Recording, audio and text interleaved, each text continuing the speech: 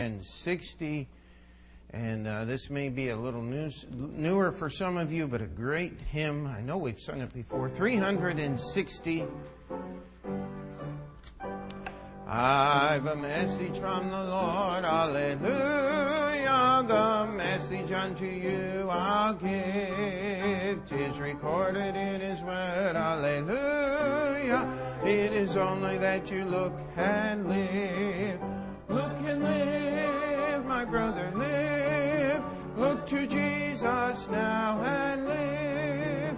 'Tis recorded in His word, hallelujah. It is only that you look and live. I've a message full of love, hallelujah. A message, oh my friend, for you. 'Tis a message from above, hallelujah. Jesus said it and I know 'tis true. Look and live, my brother, live. Jesus now and live. 'Tis recorded in His word, hallelujah. It is only that you look and live. Life is offered unto you, hallelujah. Eternal life thy soul shall have. If you only look to Him, hallelujah. Look to Jesus who alone can save. Look and live, my brother, live. Look to Jesus now and live. 'Tis recorded in His word, hallelujah. It is only that you look and live. On that last, I will tell you how I came, hallelujah, to Jesus when He made me whole.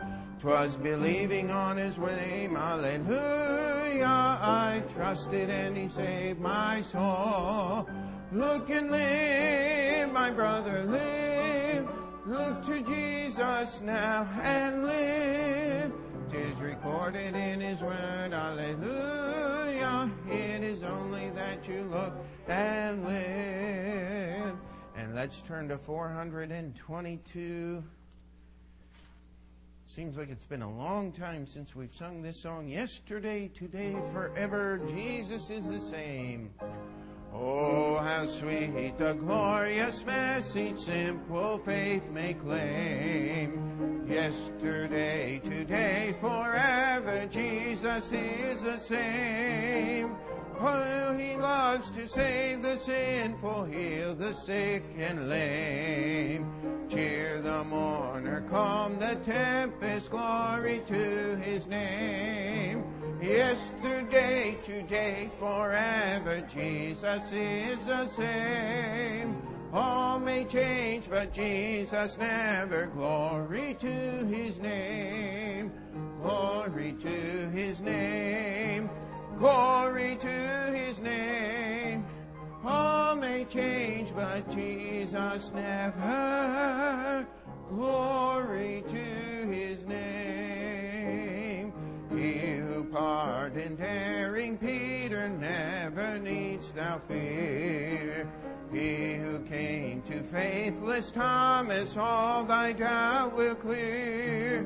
He who let the loved disciple on His bosom rest, bids thee still with love as tender lean upon His breast. Yesterday, today, forever, Jesus is the same. All may change, but Jesus never. Glory to His name. Glory to His name. Glory to His name.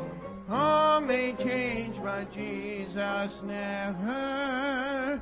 Glory to His name. On that last, as of old He walked to Emmaus with them to abide, so through all life's way He walketh ever near our side. Soon again shall we behold Him hasten, Lord, the day. But 'twill still be this same Jesus as He went away. Yesterday, today, forever, Jesus is the same. All may change, but Jesus never. Glory to His name. Glory to His name. Glory to His name. All may change, but Jesus never. Glory to His name. And let's turn to one more, 209. Is it the crowning day? 209.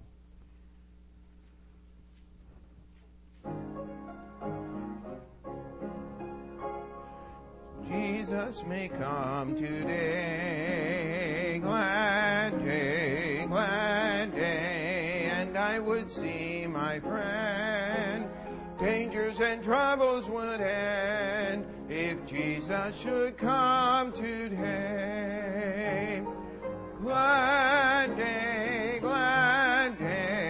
is it the crowning day? I'll live for today, nor anxious be. Jesus, my Lord, I soon shall see. Glad day, is it the crowning day? I may go home today. Glad day, seemeth I hear their song. Hail to the radiant throng, if I should go home today. Glad day, is it the crowning day? I'll live for today, nor anxious be. Jesus, my Lord, I soon shall see. Glad day, is it the crowning day? On the last, faithful I'll be today. Glad day, and I will freely tell why I should love Him so well, for He is my all today. Glad day, is it the crowning day? I'll live for today, nor anxious be. Jesus, my Lord, I soon shall see. Glad day, is it the crowning day? Let's pray. Dear Heavenly Father, we're thankful that this day can be a glad day. Lord, should we go home today, should you come back today, should anything else happen, we know that you're still the King. You're the ruler of all. And Lord, we ask that you would help us to live in that knowledge and in that truth. In Jesus' name we pray. Amen. You may be seated. And want to welcome you to our services tonight. And I forgot to ask the church, I asked the men on Saturday afternoon to pray because Friday night I called in for my jury duty. And so I reported early Monday morning, and it took them a day and a half to pick the jurors. I was alternate number 1. And then we heard opening arguments Tuesday afternoon, and Wednesday before the evidence started, the bailiff came in and said they settled. And we all got to go home. Praise God. No more jury duty for 6 years. And I was kind of curious about a few things, but not curious enough to want to hang around for the next 3 or 4 days to find out. But praise the Lord. That was over with. And Brother Shaw and Brother Ted and Brother Franz and I started work in the basement this week. You ladies that were here for the prayer meeting, pray for the missionaries, please, and pray for the mess, all right? There's a lot. What we're trying to do is do this thing in packages so that we can keep the room usable, of course, for the Iglesia Bautista International and anything else that is going on. And we're going to ask anyone that has some free time tomorrow night, say from 6:30 or so, and we need strong backs, weak minds, that kind of thing. I got to talk to a couple, but I didn't get to talk to everybody. But if you'd be able to give us just a couple of hours, and ladies, what we'd like you to do is just pray at this point. If you saw the mess that was down there, you know why I'm asking you to pray. Brother Shaw and I'll be working through the day some, and we ended up tearing the first wall apart only to find out that we could not do the things that we wanted to do before we didn't know what was behind the wall. And does that make any sense? So we've have to change the plans a little bit, and pray with us about that if you would. And we were hoping to move the wall and get the radiators out of the wall. And they have got more plumbing stuck on that wall than is imaginable. Pipes going everywhere, so we're going to leave the wall alone. But we're going to put some nice sheetrock over top of it and clean it up, and it'll look like a brand new place when we're done. So pray about that if you would. And then don't forget, we're still going to be trying to pass out tracts and things. We've got several different stuff on order. I've been working on several new tracts since I don't know when. I mean, I've been mulling things over in my mind, and with some of the software updates and things we approved in the business meeting, we should be able to get those tracks to press here within the next few weeks. So we're talking about heading a lot of different directions, and just sometimes I feel like I need a roadmap to get out of my office. So just pray about that if you would. And it looks like, Lord willing, we'll have about 2 more weeks in this series on Thursday night. We're going to spend hopefully a week or so on pictures of Christ in the tabernacle, and then we will start into the book of Hebrews. This is one of those books, it's kind of like the basement project. I've been eagerly awaiting to get started, but I kind of dread all the work that's going to be involved. And so pray about that one if you would as well. And don't forget, of course, all of the regular things going on at the church. Invite your friends and family to come with us to the services. And let's sing one more song, and we'll get into the Bible study tonight. 170, Saved by the Blood. 170.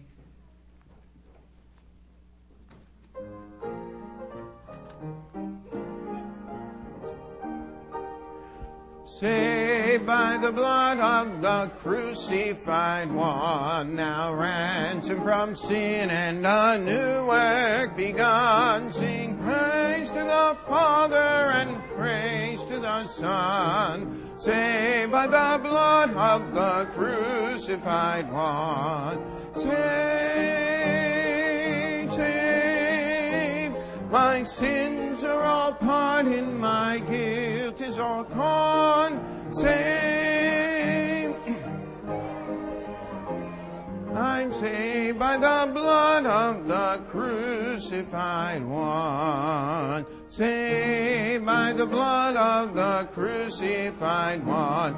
The angels rejoicing because it is done. A child of the Father joined heir with the Son. Saved by the blood of the crucified one. Saved, saved. My sins are all pardoned, my guilt is all gone. Saved, I'm saved by the blood of the crucified one. Let's sing that third as the last.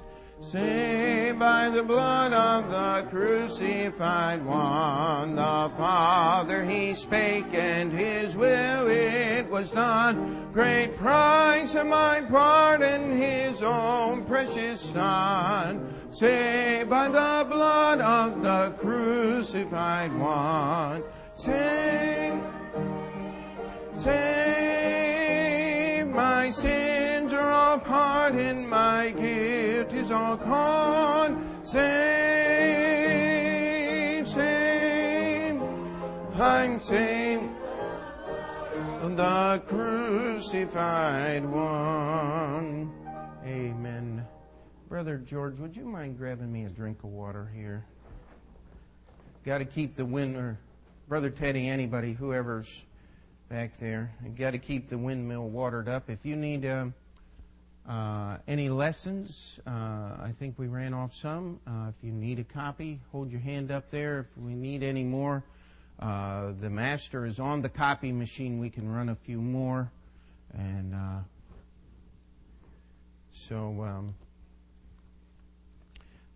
we're going to start in Numbers chapter 21 tonight. Numbers chapter 21.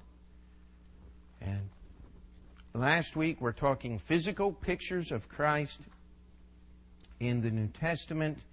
We talked about the rock at Horeb, the rock that was smitten once. Then it was supposed to be spoken to, and the water of life comes out, and it didn't happen that way. And God was upset at Moses for messing up the picture that God was trying to paint. But even though man messes up the picture, you can still see very clearly the picture God's trying to paint. Amen? And then we talked about the manna in the wilderness, how that Jesus is the bread of life, how that He used that bread that was given from heaven every day to picture the work and the life that He would do, and how that, as He said, the words that I speak unto you, they are spirit, they are life. He was speaking about spiritually things, the bread of life, and how that Jesus fulfills all of those things. Numbers chapter 21 is a rather sad story. In verse 4, it says, "And they journeyed from Mount Hor by the way of the Red Sea to compass the land of Edom, and the soul of the people was much discouraged because of the way. And the people spake against God and against Moses." Now here's what they said. "Wherefore have ye brought us up out of Egypt to die in the wilderness, for there is no bread?" Now was that true? There was bread every day, wasn't there? So what was the problem? Neither is there any water. God had just provided them water in the chapter before out of the rock that Moses was supposed to speak to. "And our soul loatheth this light bread." Now that sounds like one of mine. Peter, why don't you go back and get your brother, and if he's doing that, just take him upstairs. We'll get you the tape. And in verse 5, here's what they're saying. There says, "There is no bread, yet the manna was there every day. There is no water. When there was no water, God brought it out of the rock." It says, "Our soul loatheth," we hate, we despise what God has given us to provide for us each day. Now, there's a whole lot of lessons to learn in this story. And I praise God that we really don't have to worry about what happened next. But in verse 6, it says, "And the Lord sent fiery serpents among the people, and they bit the people, and much people of Israel died." Now there's been quite a dispute over fiery serpents, whether it meant the color of the serpent as being the color of fire, red or bright yellow, or maybe even a combination of those things, or whether these were actually serpents made out of fire that were some type of spiritual apparition and appeared there. I think the answer is fairly simple and in the text. In verse 7, after all these people were dying because of being bitten by the serpents, therefore the people came to Moses and said, "We have sinned against the Lord and against thee. Pray unto the Lord that he will take away the serpents from us." And Moses prayed for the people. Now the Lord's answer to Moses' prayer is going to be rather strange. "And the Lord said unto Moses, Make thee a fiery serpent, and set it upon a pole, and it shall come to pass that every one that is bitten when he looketh upon it shall live. And Moses made a serpent of brass, and put it upon a pole, and it came to pass that if a serpent had bitten any man, when he beheld the serpent of brass, he lived." Now God said, "Moses, you make a fiery serpent." So Moses went and he got brass, and he made, the Bible says, a fiery serpent. And so the simplest understanding of that was the fiery is talking about a real live snake that was on the ground that was about the color of the brass that Moses made the serpent out of. Now that's the simplest understanding that I can give you from the text. If you want to come up and say after service, "Well, Pastor, I just really, really believe they were made out of fire," and I'll tell you, you're welcome to that opinion. I don't think that you're transgressing the text. I think it's a little more complicated than just making it a yellow-colored serpent, the color of the brass that he made it out of. But you can go either way, because guess what? It really doesn't make that much of a difference what color or what the composition of the snakes were. But when they bit people, they died. And someone did, and I'm sorry I can't remember all the exact, because I ran out of time to look it up again, but there is some type of adder that lives over in that part of the world that is about the color of bright brass and is deadly poison, just as the Bible says. And so my idea here is that God sent live snakes among the people. They bit the people died, and Moses made a serpent out of brass, and he stuck it on a pole, and whoever looked at the serpent lived. Now, whenever we're looking for pictures in the Bible, what we want to find is we want to find testimony in the New Testament that talks and makes the connection. So turn John chapter 3. And we're going to get the most reliable source in the Bible. Of course, there's only one source of the Bible. That's the Holy Spirit of God. And everything in your Bible is absolutely reliable. But John chapter 3, verse 14, it says, "As Moses lifted up the serpent in the wilderness, even so must the Son of Man be lifted up, that whosoever believeth in him should not perish, but have eternal life." Read verse 16 with me. "For God so loved the world that he gave his only begotten Son, that whosoever believeth in him should not perish, but have everlasting life." Now, most of us know John 3:16. How many of you, as we went through and told the story of the brazen serpent in Numbers chapter 21, immediately went in your mind to John chapter 3, verse 16? Very few, I would think. And yet, that's the context that Jesus was using when he said, John 3:16, he said, "As Moses lifted up the serpent in the wilderness, so must the Son of Man be lifted up." And we look to Jesus through faith and believe on him, and that's where salvation is. And the most wonderful thing about that whole picture is there's absolutely no room for any works in your salvation. You know, most churches have this thing of salvation all backwards. They say, you come to church and you listen to our rules and you do what we say, and hopefully one day you'll be good enough to go to heaven. Jesus said,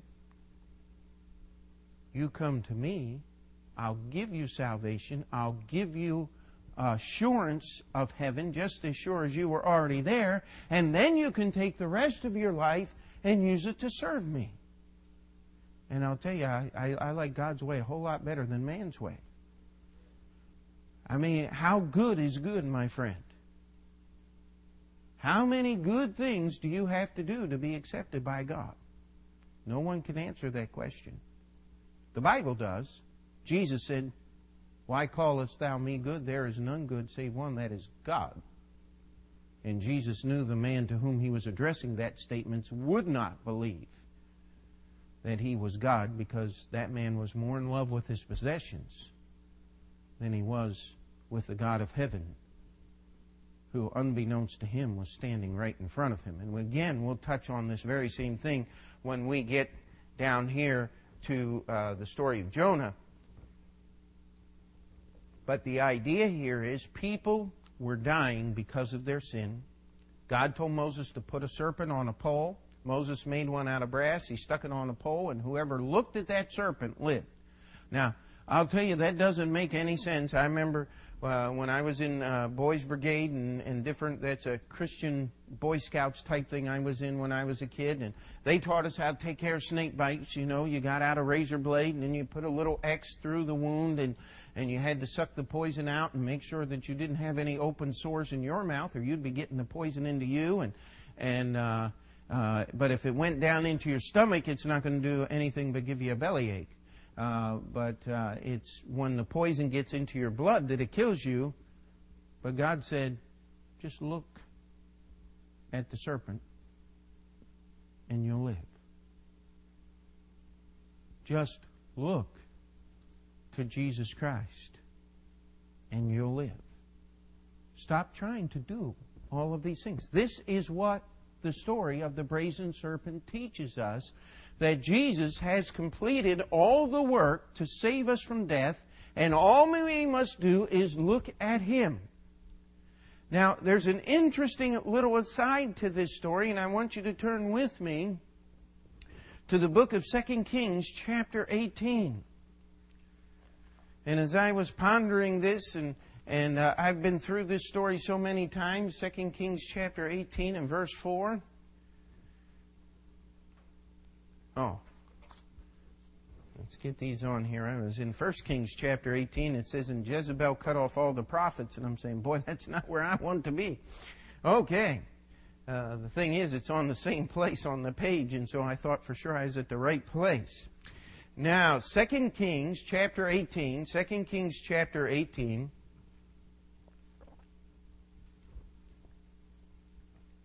And it says in verse 1 that Hezekiah, the son of Ahaz, king of Judah, began to reign. And verse 3, and he did that which was right in the sight of the Lord, according to all that David his father did. Verse 4, he removed the high places and brake the images and cut down the groves and brake in pieces the brazen serpent that Moses had made. For unto those days the children of Israel did burn incense to it, and he called it Nehushtan.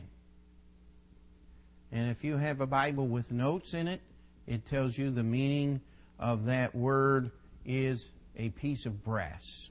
That's what Nehushtan means. And the interesting thing is here, they had taken the element, the physical picture of God's grace and salvation from those snake bites, and made it an idol. And there are people today that take the work of Jesus Christ on the cross and make it idolatry. They worship all the things that Jesus did and refuse to simply trust in the finished work of Jesus Christ. Now, there's many ways to do that. Many, many different ways. One of the worst ways and one of the most devious ways is that we somehow try to pay God back for our sins. What we're really doing is we're saying, we know what you did on the cross, Jesus. But I've got to do this right here to take care of this thing that I did. And there's even saved people that get wrapped up into this thing and try to somehow pay God back for their sins. You can't pay God for your sins. Only the work of Jesus can. And I don't mean to just condemn other religions. I have a book in my office. It's a sermon book for Catholic priests, printed in 1909. And in there, somebody gave me the book years ago, and I was reading through that, and it talks about the Roman Catholic Mass in that book, which is very similar to the Mass in the Orthodox Church. And what it is not a reenactment. It is not a symbol of what Jesus did on the cross. According to what this priest wrote in this book, and this was the book that was printed and published, and they sent it out to the priest, and the priests were supposed to read the sermons out of this book on different Sundays. And many denominations have done that. But it said that the Mass was the re-crucifixion of Christ, of which the penitent saint re-offered the shed blood and the broken body of Jesus Christ to pay for the sins that had just been confessed to the priest. Now, that, my friend, is taking what Jesus Christ did and doing exactly right here as the children of Israel did. And many people do this, not just the Catholic and the Orthodox churches. They all do this. They believe that Jesus must constantly die on the cross in order to pay the price for sins. Read the book of Hebrews. Now once in the end of the world hath He appeared to put away sins by the sacrifice of Himself. For it is appointed unto man once to die, and after this the judgment. So Christ was once offered.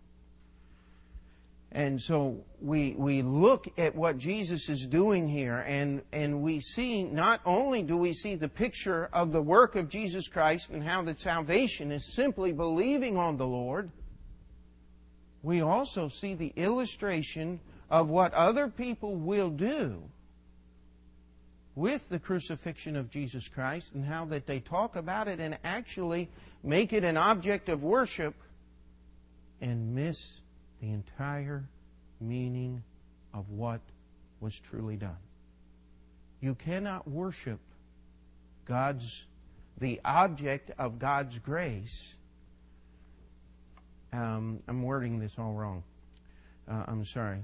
You can take what God has done and worship the externals and never get the real truth applied to your life. That's what the brazen serpent teaches us. It teaches us that salvation is so simple. Jesus said, as they lifted up the serpent, so must I be lifted up. You looked at the serpent, Jesus said, believe on me. The children of Israel, God's own people, took that brazen serpent that was on a pole, and interesting enough, the pole represents the cross of Jesus. Amen. And they took that serpent upon a pole, and they stuck it in the ground, and they went and they got the incense that they offered to their false gods and to the different things that they worshiped, the stars in heaven and Moloch and all of these different things that they did. And they offered that incense unto that brazen serpent, somehow hoping that it would do something for them. And praise the Lord, good old King Hezekiah came along, and he said that brazen serpent is not your salvation. It is just a representation of God's grace, and he busted it in pieces, and he called it Nehushtan. It's just a piece of brass. If you don't have the reality, that brazen serpent isn't going to get you anywhere. In fact, they were disobeying God when they worshiped something, even though at one time all you had to do was look at that and it would give you life. Now we're going to go back to Exodus chapter 15. Exodus chapter 15. We're going back in time, early in the wanderings of the children of Israel.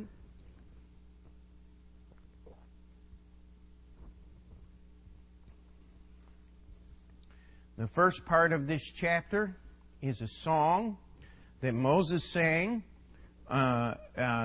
in triumph over the Red Sea. They had just come through the Red Sea. They had seen Pharaoh and his army destroyed. Now here's what the equivalent of that thing is. Pharaoh's army at that time was the most powerful army on the face of the earth. Now, could you imagine standing on the shores of the Red Sea and watching the most powerful army? By the way, Yul Brynner went in with... I hate that. I hate that movie. Yul Brynner stands up on the shore and gets a little water splashed on his chariot. That's not the way it happened in the book of the Exodus. Pharaoh was leading his forces to destroy the children of Israel, and he and his army were destroyed completely. And they come down to verse 23. Well, let's read verse 22. So Moses brought Israel from the Red Sea, and they went out into the wilderness of Shur. And they went 3 days in the wilderness and found no water. And they came to Marah, and they could not drink the waters of Marah, for they were bitter. Therefore, the name of it was called Marah. Now, does anybody want to venture to guess what Marah means? How about bitter? That's exactly what it means. And the people murmured against Moses, saying, "What shall we drink?" And he cried unto the Lord, and the Lord showed him what? A tree. It's interesting. But look what happens. Which, when he had cast into the waters were made sweet. There he made for them a statute and an ordinance, and there he proved them, and said, If thou wilt diligently hearken to the voice of the Lord thy God, and will do that which is right in his sight, and will give ear to the commandments, and keep his statutes, I will put none of these diseases upon thee, which I have brought upon the Egyptians, for I am the Lord that healeth thee. Now we look at the children of Israel. They just finished the victory at the Red Sea. They cross over here. They come to a place called Marah, which is bitter because the waters are bitter. And by the way, when it's talking about bitter water, how many of you have ever heard of alkali water? You drink it, you will die. That's what it's talking about here. It's talking about water that is poisoned. It is bitter because it is full of sediment and things. You can out in certain parts of the Midwest, they would have springs of water seeping out of the rocks, and because of the mineral content of some of those rocks, you get a nice load of arsenic water. And it would be very, very bitter and make you feel weird. And if you drank it for 3 or 4 weeks, you would die. You will. Arsenic is a very serious poison, even in small amounts. And I'm not saying that was arsenic in the water. I don't know what it was, but there's chemicals and substances in this water. God showed Moses a tree. He went over and he cut down the tree. He threw the tree into the bitter water, and the waters were made sweet, and they gave people life. Now, Jesus is called the branch. Where do branches come from? Trees. In Jeremiah chapter 23, verse 5, Jeremiah 33:15, Zechariah 3:8, and 6:12. In these 4 verses, Jesus is called the branch. They had to take the branch and put it into the bitter water, and the water was made sweet. You take the branch, Jesus Christ, and put it into your bitter, sin-filled life that will kill you, by the way, and your life will be made sweet, and He will give you life. Isn't that a pretty picture? Jesus is the branch that makes the bitter, death-filled water of sin sweet and gives life. And that is just a picture of the Lord Jesus Christ. Now, let's turn to Matthew chapter 12. Matthew chapter 12. And what we're going to do is we're going to start with the picture, because we've got 15 minutes left in our Bible study time tonight, and I want to make sure that we get the connection. We could spend the whole evening just talking about Jonah, and really there's not a lot about Jonah that is connected just with the brazen serpents.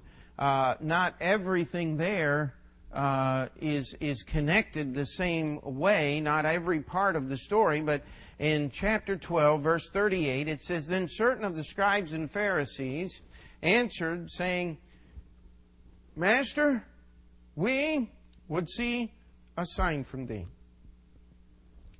Now, what's the context of this passage? And we need to take 30 seconds here and explain. Anytime I come through Matthew chapter 12, we've got to spend just a few minutes on verse 31. How many of you have heard of the term, the unpardonable sin? I mean, that is a term that is used a whole lot. It comes from verse 31, and it is the context in which this sign and this picture is given to us. Verse 31, Jesus is speaking. He says, "Wherefore I say unto you, all manner of sin and blasphemy shall be forgiven unto men, but the blasphemy against the Holy Ghost shall not be forgiven unto men. And whosoever speaketh the word against the Son of Man, it shall be forgiven him. But whosoever speaketh against the Holy Ghost, it shall not be forgiven him, neither in this world, neither in the world to come." Now, those are pretty harsh words. I had a young fellow. Now, he's missed his appointment, but for about the past 3 or 4 years, he has called me up at least once every year, if not more, and says, "Now, Pastor Pete, will you go through that unpardonable sin thing again? Because I think I've done it." And I'll take him back here, and then I'll take him over to the book of Mark. And here is the context. The scribes and the Pharisees had been watching Jesus work. Jesus was casting out the devils, and they said, "Aha, we've got it. Jesus is using the power of Satan to cast out the devils. He hath an unclean spirit." The reason Jesus is able to command those spirits with power is because He's full of the devil himself. Now, how could someone make a statement like that without already, in their heart, making the willful and positive choice that Jesus Christ is not from God at all? If you can look at the truth of God and say, that must be from the devil, that's what happened here.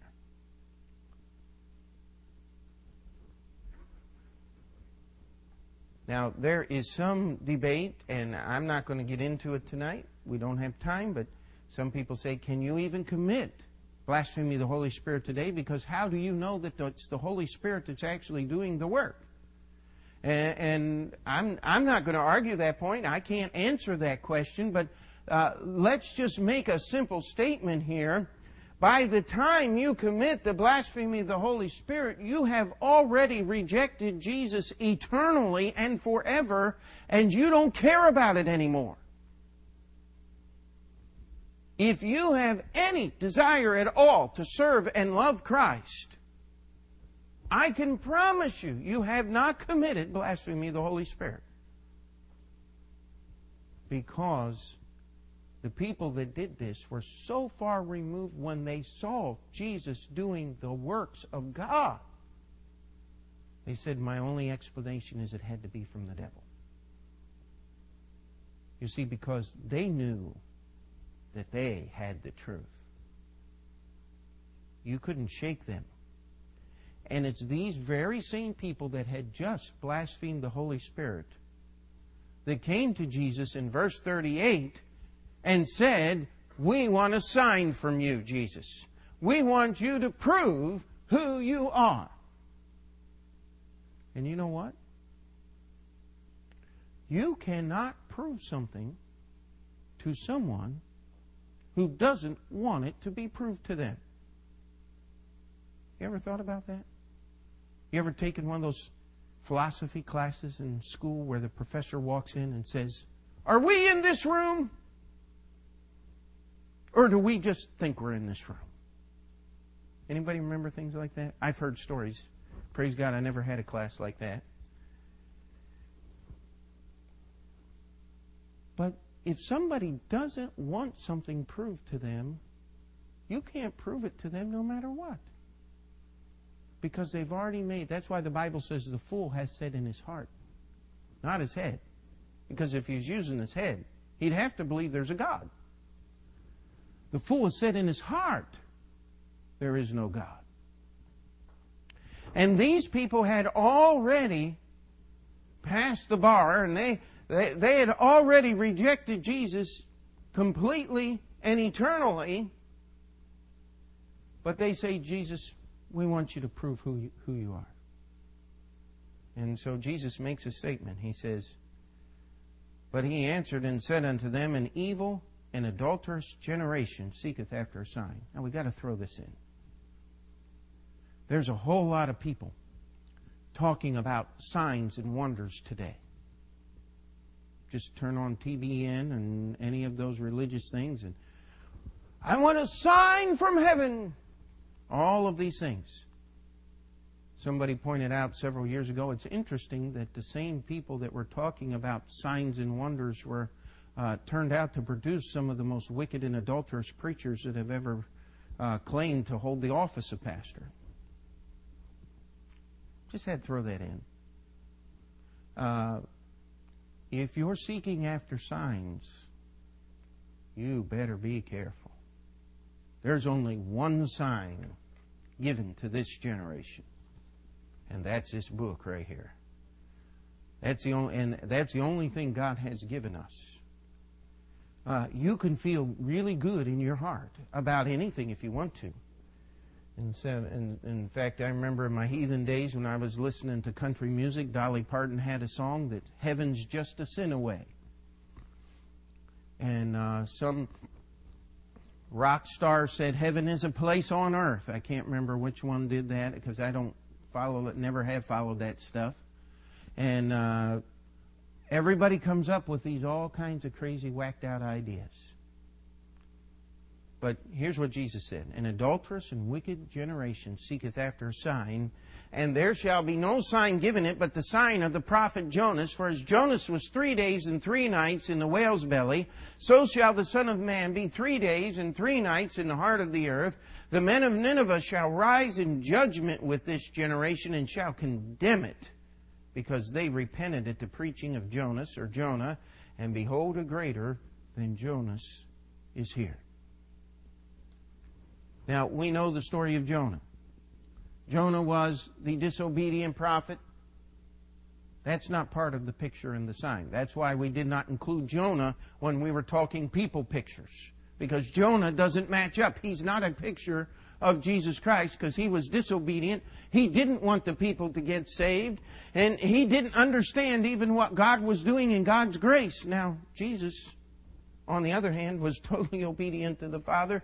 He took God's punishment upon Him for us, and He made all things, let alone understood all things. Amen? So you got to make sure that we don't go too far in this picture thing, because Jonah himself is not the picture. The idea was Jonah spent 3 days and 3 nights in the belly of the whale, and Jesus would spend 3 days and 3 nights in the grave and in the heart of the earth. And by the way, Jesus did not go to hell.